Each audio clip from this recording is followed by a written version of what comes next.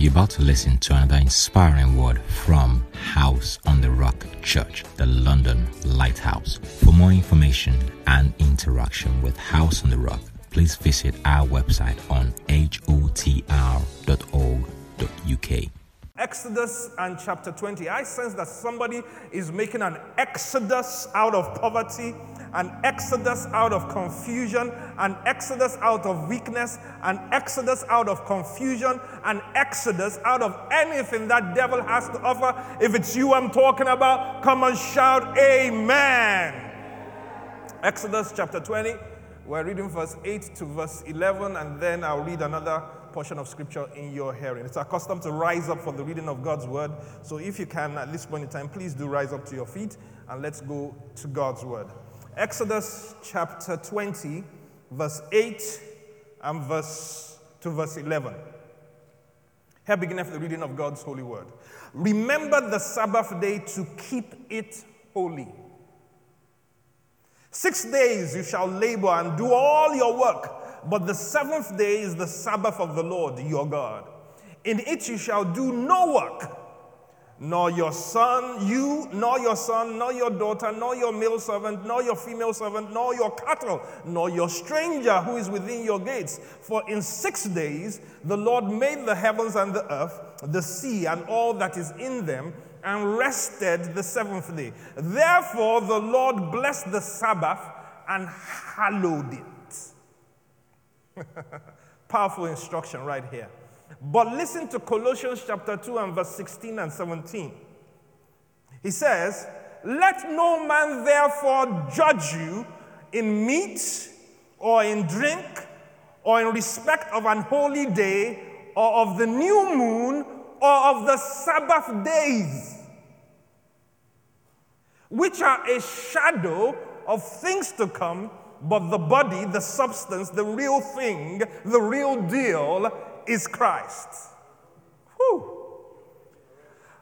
Many Jews still pay a lot of observance to Sabbath. And I dare say all of the major religions of the world today have some form of Sabbath.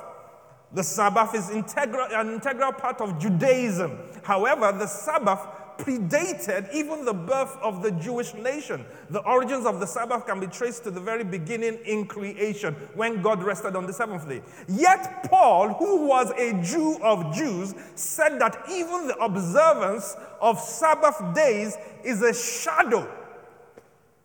It's an illustration, it's a typology of things to come, and that the real substance is Christ. In other words, listen to me, people, there is a deeper meaning and truth to the Sabbath.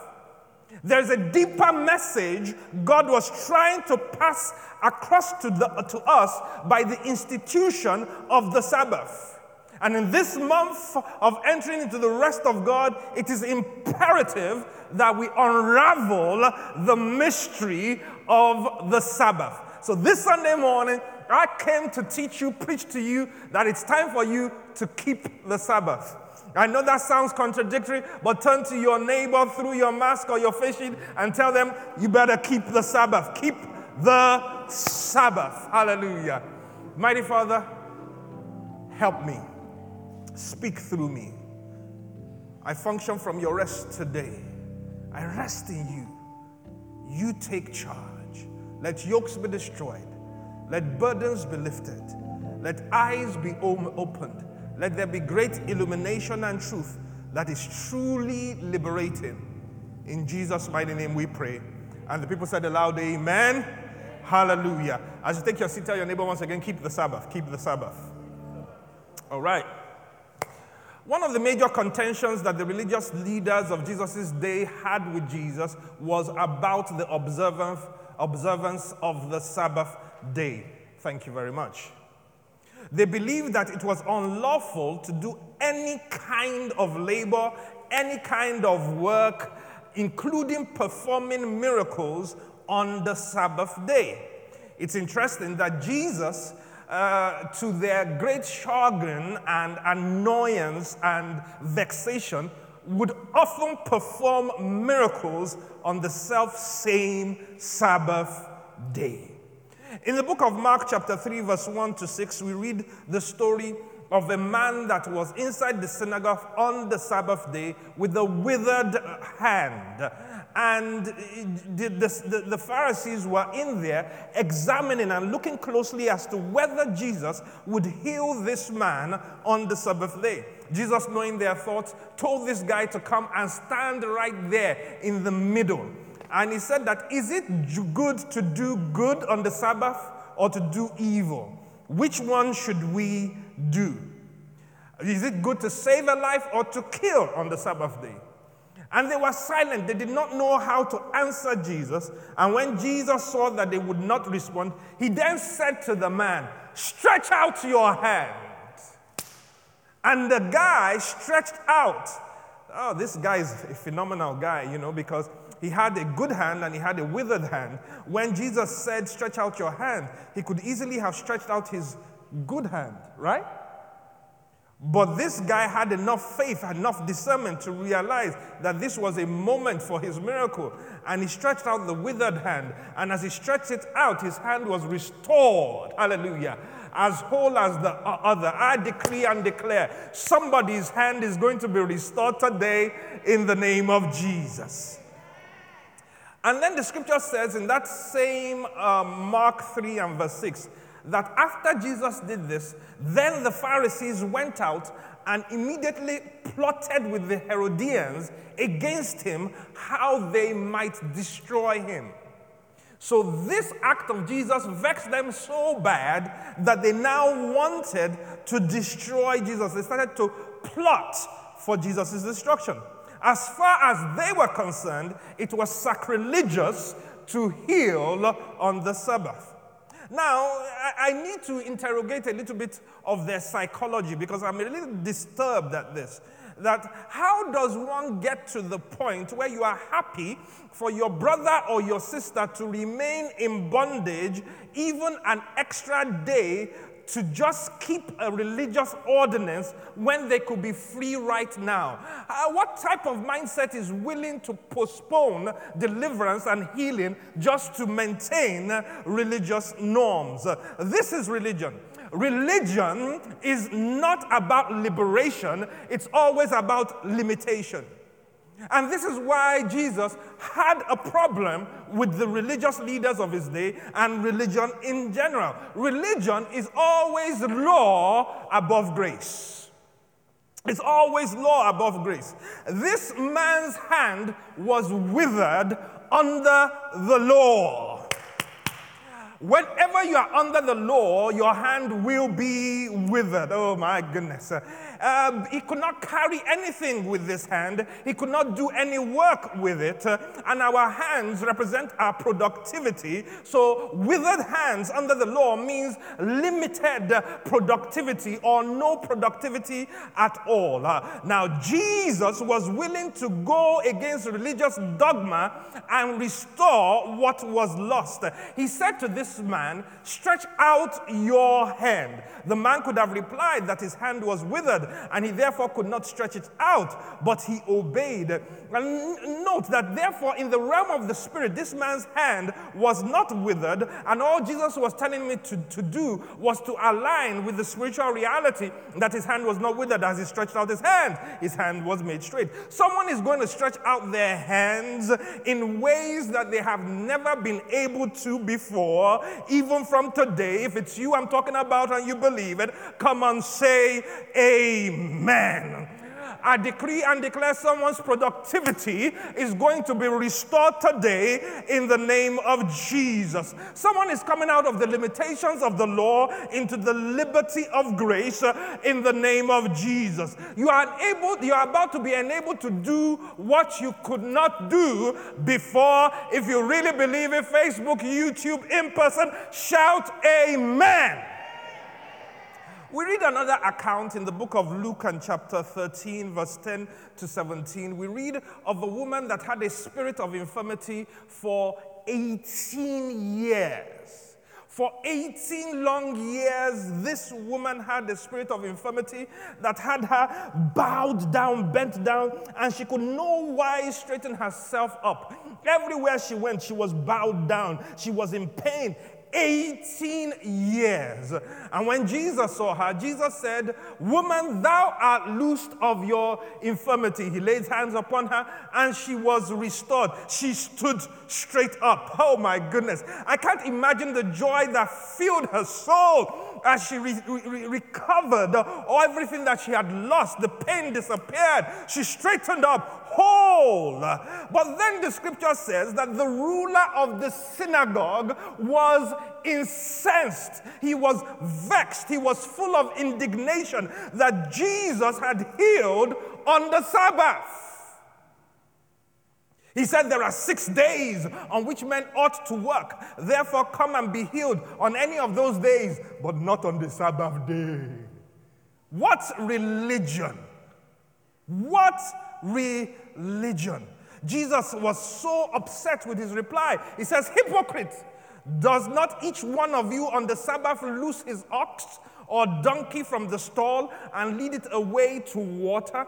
So ought not this woman, being a daughter of Abraham, whom Satan has bound," think of it, "for 18 years, be loosed from her bond on the Sabbath. But you are willing that she should wait an extra day just to keep your religious norm."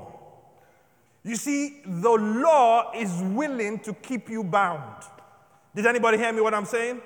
The law is willing to keep you bound. The law is willing to keep you bound. The ruler of the synagogue was happy for this woman to remain in bondage as long as he kept his religious pedestal. The woman was bent over and could not stand up straight for 18 years. That's what the law does. Many are bent over and cannot stand up straight, heavy laden and bound down under the dictates of the law. Grace through Christ comes to loose us from the bondage of legalism and religion. Jesus said, "Woman, thou art loosed." He didn't say, "Woman, I will loose you." He didn't say, "Woman, you will be loosed tomorrow." He said, "Right now, right here, you are loosed." He was saying, it's already done. You just didn't know it. You just need to appropriate from the spiritual realm into the natural realm what has already been done. I prophesy again to someone under the sound of my voice that you are coming out from under that heavy burden today. Someone is going to stand up straight and tall where they were bowed down before. If it's you I'm talking to and you believe it, come and shout amen. Hallelujah. Someone is going to walk free today. The Pharisees' argument was not that healing was wrong, but rather that it should not be done on the Sabbath day. They had gotten it twisted, elevating law above grace. They had misunderstood the real message and import of the Sabbath. We read another account in the book of Mark chapter 2, verse 23 to 28, where the disciples were inside the field and they were gleaning from the field. And the Pharisees again were annoyed that why are your disciples doing what is unlawful on the Sabbath? Jesus says that didn't David also take of the shewbread and give to people that were with him, even though this was unlawful to do? And then Jesus makes a profound statement in verse 27. It says, "The Sabbath was made for man and not man for the Sabbath." Did you get that? He said the Sabbath was made for man and not man for the Sabbath. He was saying that the Sabbath was meant to be a blessing and not a curse. It's interesting how religion always turns around what God meant for blessing and turns it to a curse. The communion table, created and established as an institution from God, is for our blessing, but religion turns it around into a curse that you become afraid of. The Sabbath was not meant to be a curse, it was meant to be a blessing. The Sabbath was meant to be liberating and not limiting. The Sabbath was meant to empower man and not diminish man. He was saying the Sabbath is not about a set of rules and regulations for men to use to judge other men, but rather a picture of the finished work that men are meant to bask in. They had misunderstood the essence of the Sabbath. Woo. Now, this contention that we read about in Bible days is actually a contention that continues even till today. There are whole denominations that are divided on the Sabbath. Some people say that the Sabbath is on Saturday. And if we are to be actually accurate, I will agree with them. The Sabbath is technically Saturday. Some people argue that no, the Sabbath is Sunday. And even others say no, the Sabbath is Friday. So we have a whole lot of division around what day really is the Sabbath. But are we missing the point? Is it even really about a day or not?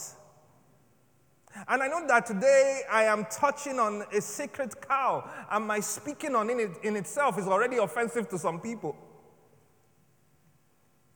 When whole denominations build their whole creed on what day is the Sabbath. Colossians chapter 2 and verse 16 and 17, Paul says, "Let no man judge you in meat, in drink, in respect of an holy day, of the new moon, of the Sabbath days, which are a shadow of things to come, but the body is of Christ." He says all these things are a shadow. They are a typology. Who goes around trying to hug a shadow? Who goes around trying to kiss a shadow?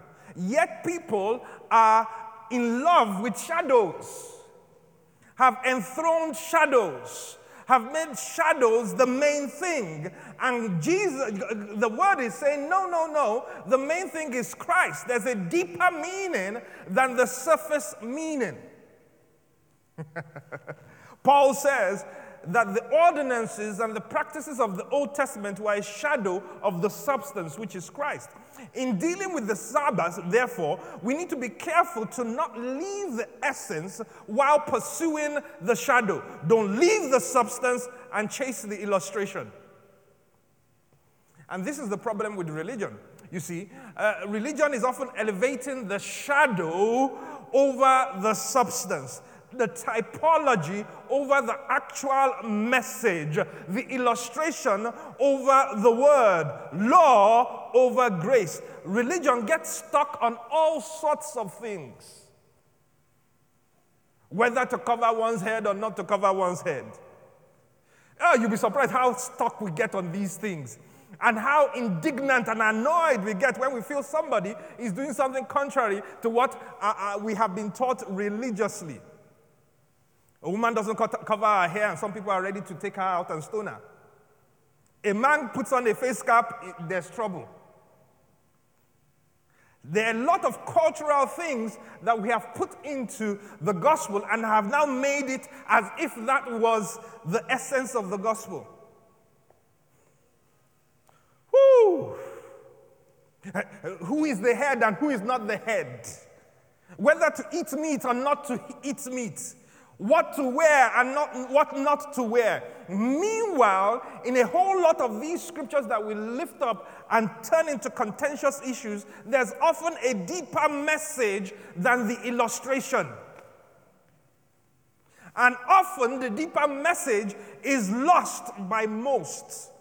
We've left the main issue and pursued the peripheral issues. So, what is the real message in the Sabbath?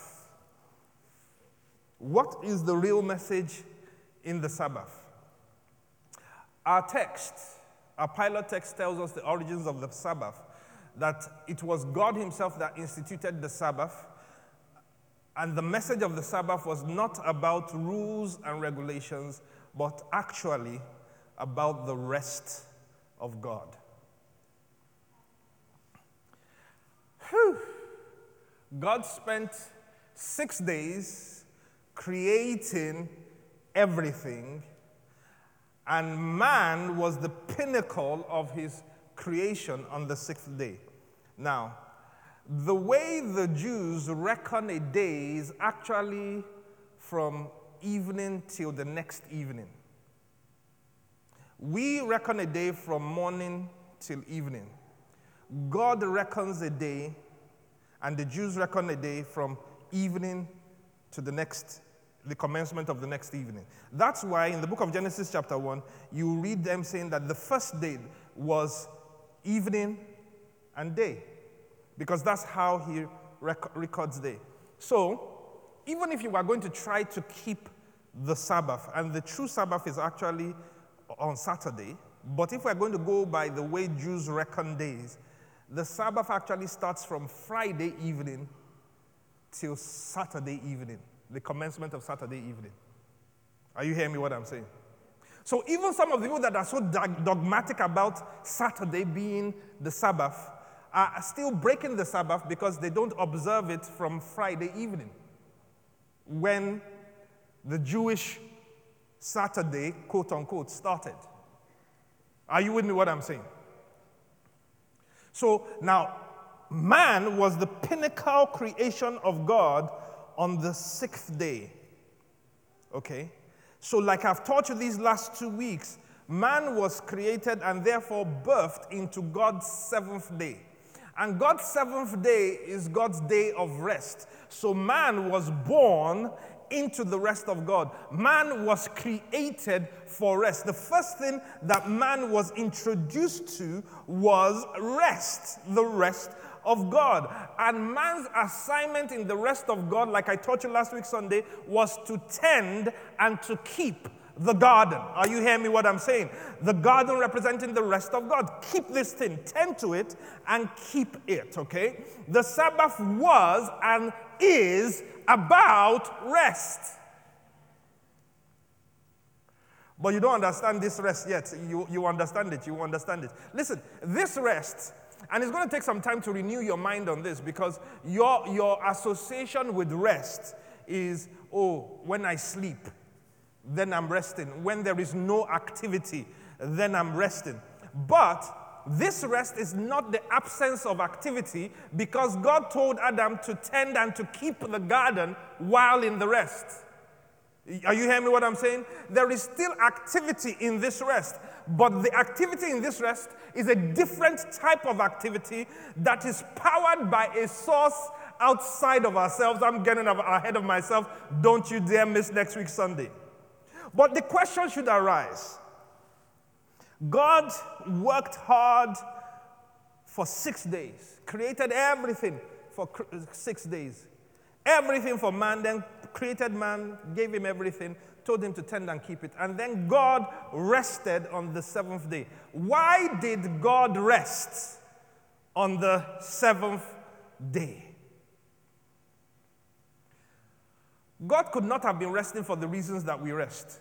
Quickly ask your neighbor, why do you rest? Why do you rest? Why do you rest? Well, every average human being rests because they are tired, because they are drained, because they are exhausted. Can I get a witness? I need me some rest. Woo! I'm tired, I'm exhausted, I'm drained. I've worked myself to the bone. I need some rest. But God could not rest for these reasons, because God does not get tired, God does not get drained, God does not get exhausted. He is a limitless, bottomless well of strength. He cannot run out. If you were to take a quadrillion amount of power out of God, it would be as if nothing has left him. Are you hearing me what I'm saying? God could not have rested for the reasons that we rest. The book of Psalms 121, verse 1 to 4 says, I will lift up my eyes to the hills, from whence cometh my help. My help cometh from the Lord who made the heavens and the earth. He will not allow your foot to be moved. He who keeps you will not slumber. Behold, he who keeps Israel neither slumbers nor sleeps. My God does not sleep. When you start to equate rest with sleep, you've missed something, because God's resting on the 7th day wasn't God sleeping. He does not sleep. He does not sleep. He does not slumber. And if he's not sleeping, I might as well get me some good sleep. There's no need both of us losing sleep. I don't know why you staying awake all night. God is awake, taking care of you. Rest in him.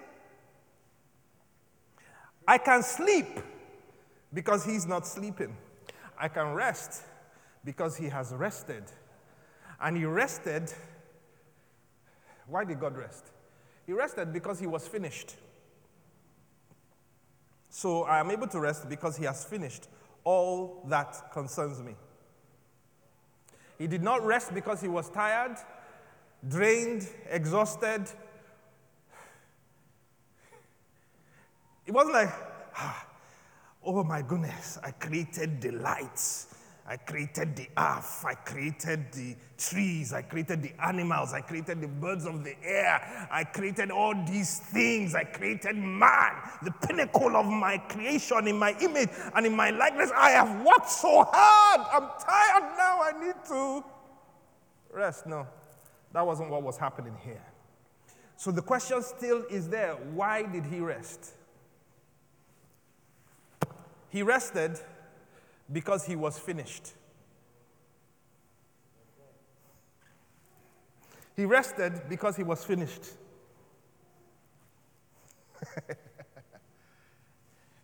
He rested like a lawyer rests his case. When a lawyer rests his case, when he says, "My Lord, I rest my case," he's not saying, I cannot say another word. He's not saying, I'm so drained now that if I say one more thing, I will collapse. If I make one more move, I'll fall over and enter a coma. That's not what the lawyer is saying. When the lawyer says, I rest my case, what he is saying is that I have made every necessary argument, provided every necessary proof. There is nothing more to add to this argument. I rest my case. When God rested, he was saying, I have finished. I have done everything that needs to be done. I don't need to add anything anymore to what I have already. Oh, you don't hear me. What I'm saying, do you realize that after God finished creation, since that time, he has never created another animal. He has never created another tree. He has never created another living thing because he finished it. When he finished it, he created everything within the power within itself with the power to procreate. So he never had to recreate. If it was us that was creating, we would have to continue to create and create and create. He had finished. He rested because he was finished.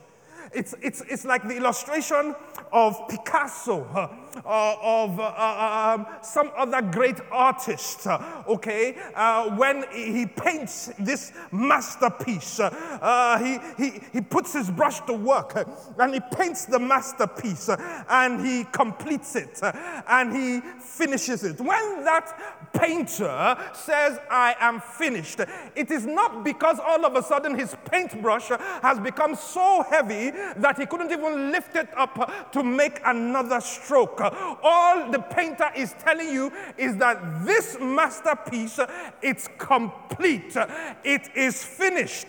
So therefore, I am finished. Not that I'm tired, not that I'm drained, not that I can't do anything anymore, but I have completed the work. In fact, can I take it a little bit further and let you know that what he's saying is that just like the painter knows that when I finish this masterpiece, to add one more stroke is to mess up the masterpiece. So you cannot add to the finished work of Christ Jesus. It is finished. It is finished. You can't add to it. Hallelujah. Hallelujah. He's saying, I've finished. So when God says, I rested, God rested on the seventh day, it wasn't about tiredness or being drained. It was about completion. This is the type of rest that the Sabbath represents. And you can start to see how we miss the whole point when we fight about days. Who even told you that that first day was 24 hours? Hello? Who told you? How do you know it was 24 hours? A day before God is like 1,000 years, 1,000 years like a day.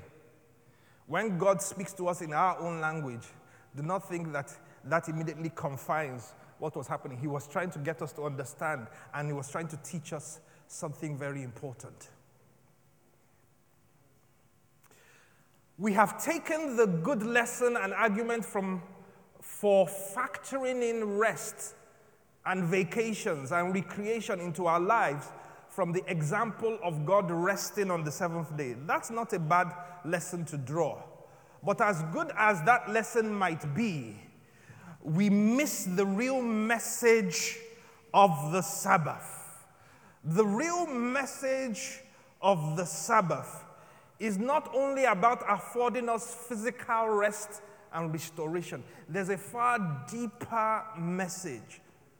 The Sabbath rest, listen to me, is meant to be a constant reminder of the finished work.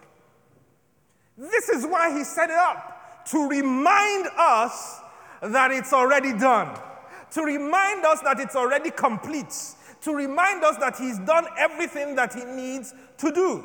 The Sabbath rest is not about a particular day every week for rest, as good as that might be. The Sabbath rest is every day, every week, every month, every year. My entire new life in Christ is to rest in God. Oh, I don't know whether you hear me what I'm saying. I'm not in rest today and in stress tomorrow. I am meant to be constantly in the rest of God. The Sabbath rest is not really about what you do or you don't do on the day, but rather about what has been done for you. Keep the Sabbath.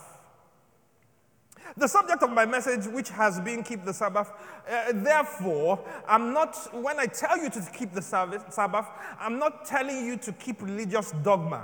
When I tell you to keep the Sabbath, I'm not telling you to keep a set of rules and regulations. When I tell you to keep the Sabbath, I'm not telling you to necessarily observe a particular day. When I tell you to keep the Sabbath, I'm not giving you standards to judge other people by. When I tell you to keep the Sabbath, what I'm really telling you to do is to focus on the finished work of Christ. I'm telling you to enter into the rest of God. I'm telling you to not focus on your own performance, but focus on the already performance of your God. Can you tell your neighbor, even right now, keep the Sabbath?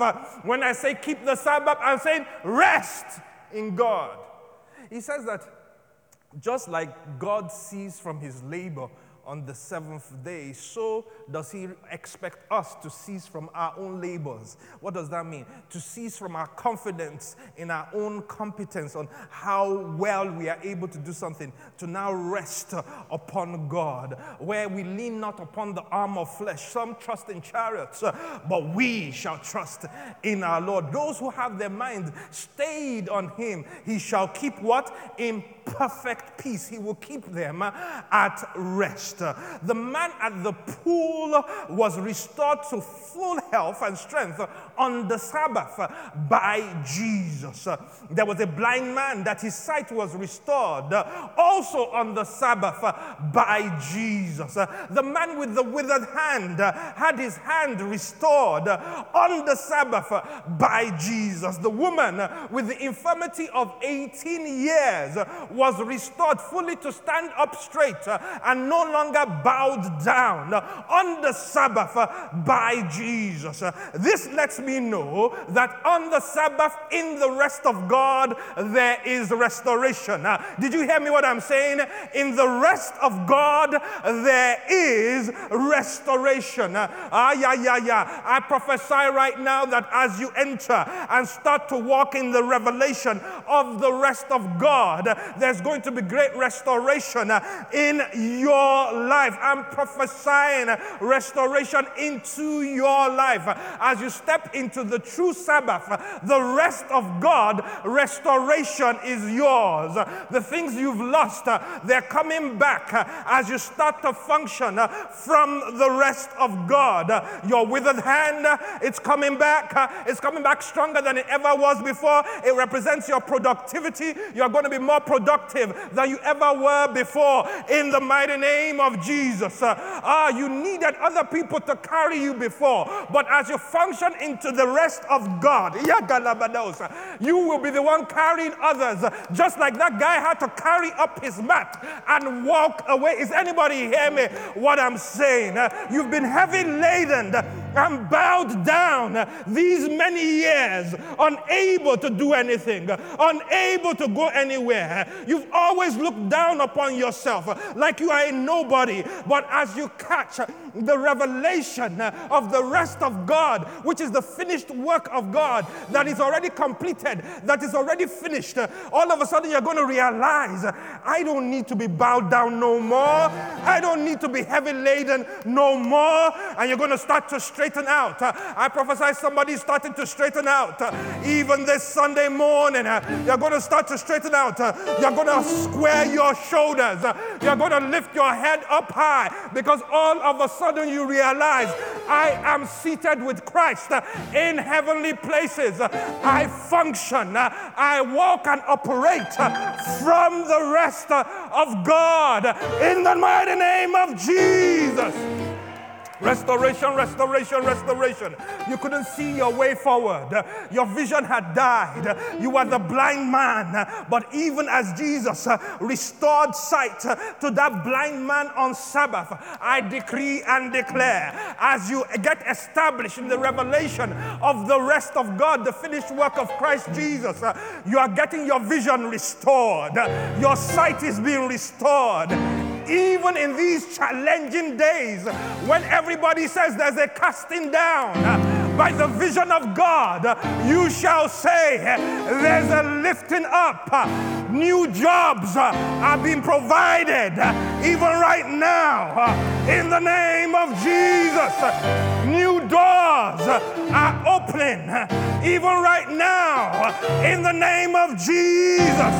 The doctor's report is going to turn around even right now in the name of Jesus, because it is finished, because it's already done, because the rest of God is a spiritual reality. If you believe it, shout amen. Woo! Hallelujah. I've entered the Sabbath. I've entered the Sabbath, and I'm calling you to come along with me. It's not a day. It's not a day. It's a revelation. It's a state of mind. It's a spiritual reality. I function from the Sabbath. I preach from the Sabbath. I'm preaching out of the rest of God. You know, yesterday as I was preparing, and you should prepare, you should work hard, God started to whisper to me, say, is your confidence in your labor, in your preparation? Is it because I prepared hard? I studied. No. It's a function from my rest. Prepare.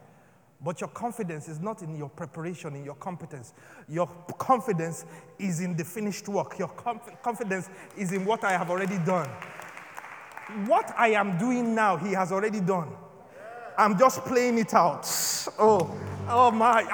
That you will get it. That you will get it. Jesus, he said that the things I do, I'm only doing what has been done, what I saw. The things I speak are the things I heard. I'm just saying what I have heard. He's functioning in rest. How could he sleep in a boat with a storm raging, with water entering the boat? He was in the rest zone. He knew it was already done. We're not going under for going over. You are not going under for going over. You are not going under for going over. What does that mean? If he said you are going to the other side, you're going to the other side, regardless of what comes up in the process of getting to the other side. Rest in God. Hallelujah. Father, we give you the glory, we give you the praise. There's absolutely no God like unto you. You are an awesome God. Lord, establish us in this truth. Establish us in this truth. Lord, help your saints to go back and check and study and look again and again to examine whether these things be as they have been told today. And as they find it to be so, cause there to be such joy in their spirits and true power to flow into their life situations in the mighty name of Jesus. Whoo! Thank you, Lord. We give you the glory. We give you the praise. If you haven't known Jesus Christ as your Lord and Savior, you're outside the rest of God. As much as there are those that are saved and spiritually in the rest of God and are not living in the reality of it because they hadn't understood it or it hadn't been taught to them the way I'm teaching it today, if you are not saved, if you have not accepted Jesus Christ as your Lord and Savior, you are totally outside the rest of God. Meanwhile, He's already paid for you to come into the rest. You just need to receive what has been done. In fact, let me tell you, I found out that one of the major assignments given to us is just the assignment of receiving. It's not really the assignment of achieving, it's the assignment of receiving what has been done. Keep and tend what He has already done. Adam and Eve didn't have to grow the garden, didn't have to create all that was created. God did all the heavy lifting. Their job was to receive what had been done and then keep what had been done. If you haven't accepted Jesus Christ as Lord and Savior, this is your opportunity. This is your moment. Please repeat these words after me with faith in your hearts and confession in your lips. Thank you, Jesus, for the price that you paid for my salvation. Today, I repent of my sin and I accept you as my Lord and my Savior. I believe with my heart, I confess with my mouth, and even as I have done so, I am now a new creation in Christ Jesus. Amen and amen and amen. We hope you've enjoyed this uplifting sermon from House on the Rock Church, the London Lighthouse. We hope you've been informed and inspired. Join us for services every Wednesday and Sunday. Follow us on Twitter, Instagram, and Facebook at HOTR London. Also, live stream our services on YouTube at HOTR London. For more information, visit our website on hotr.org.uk.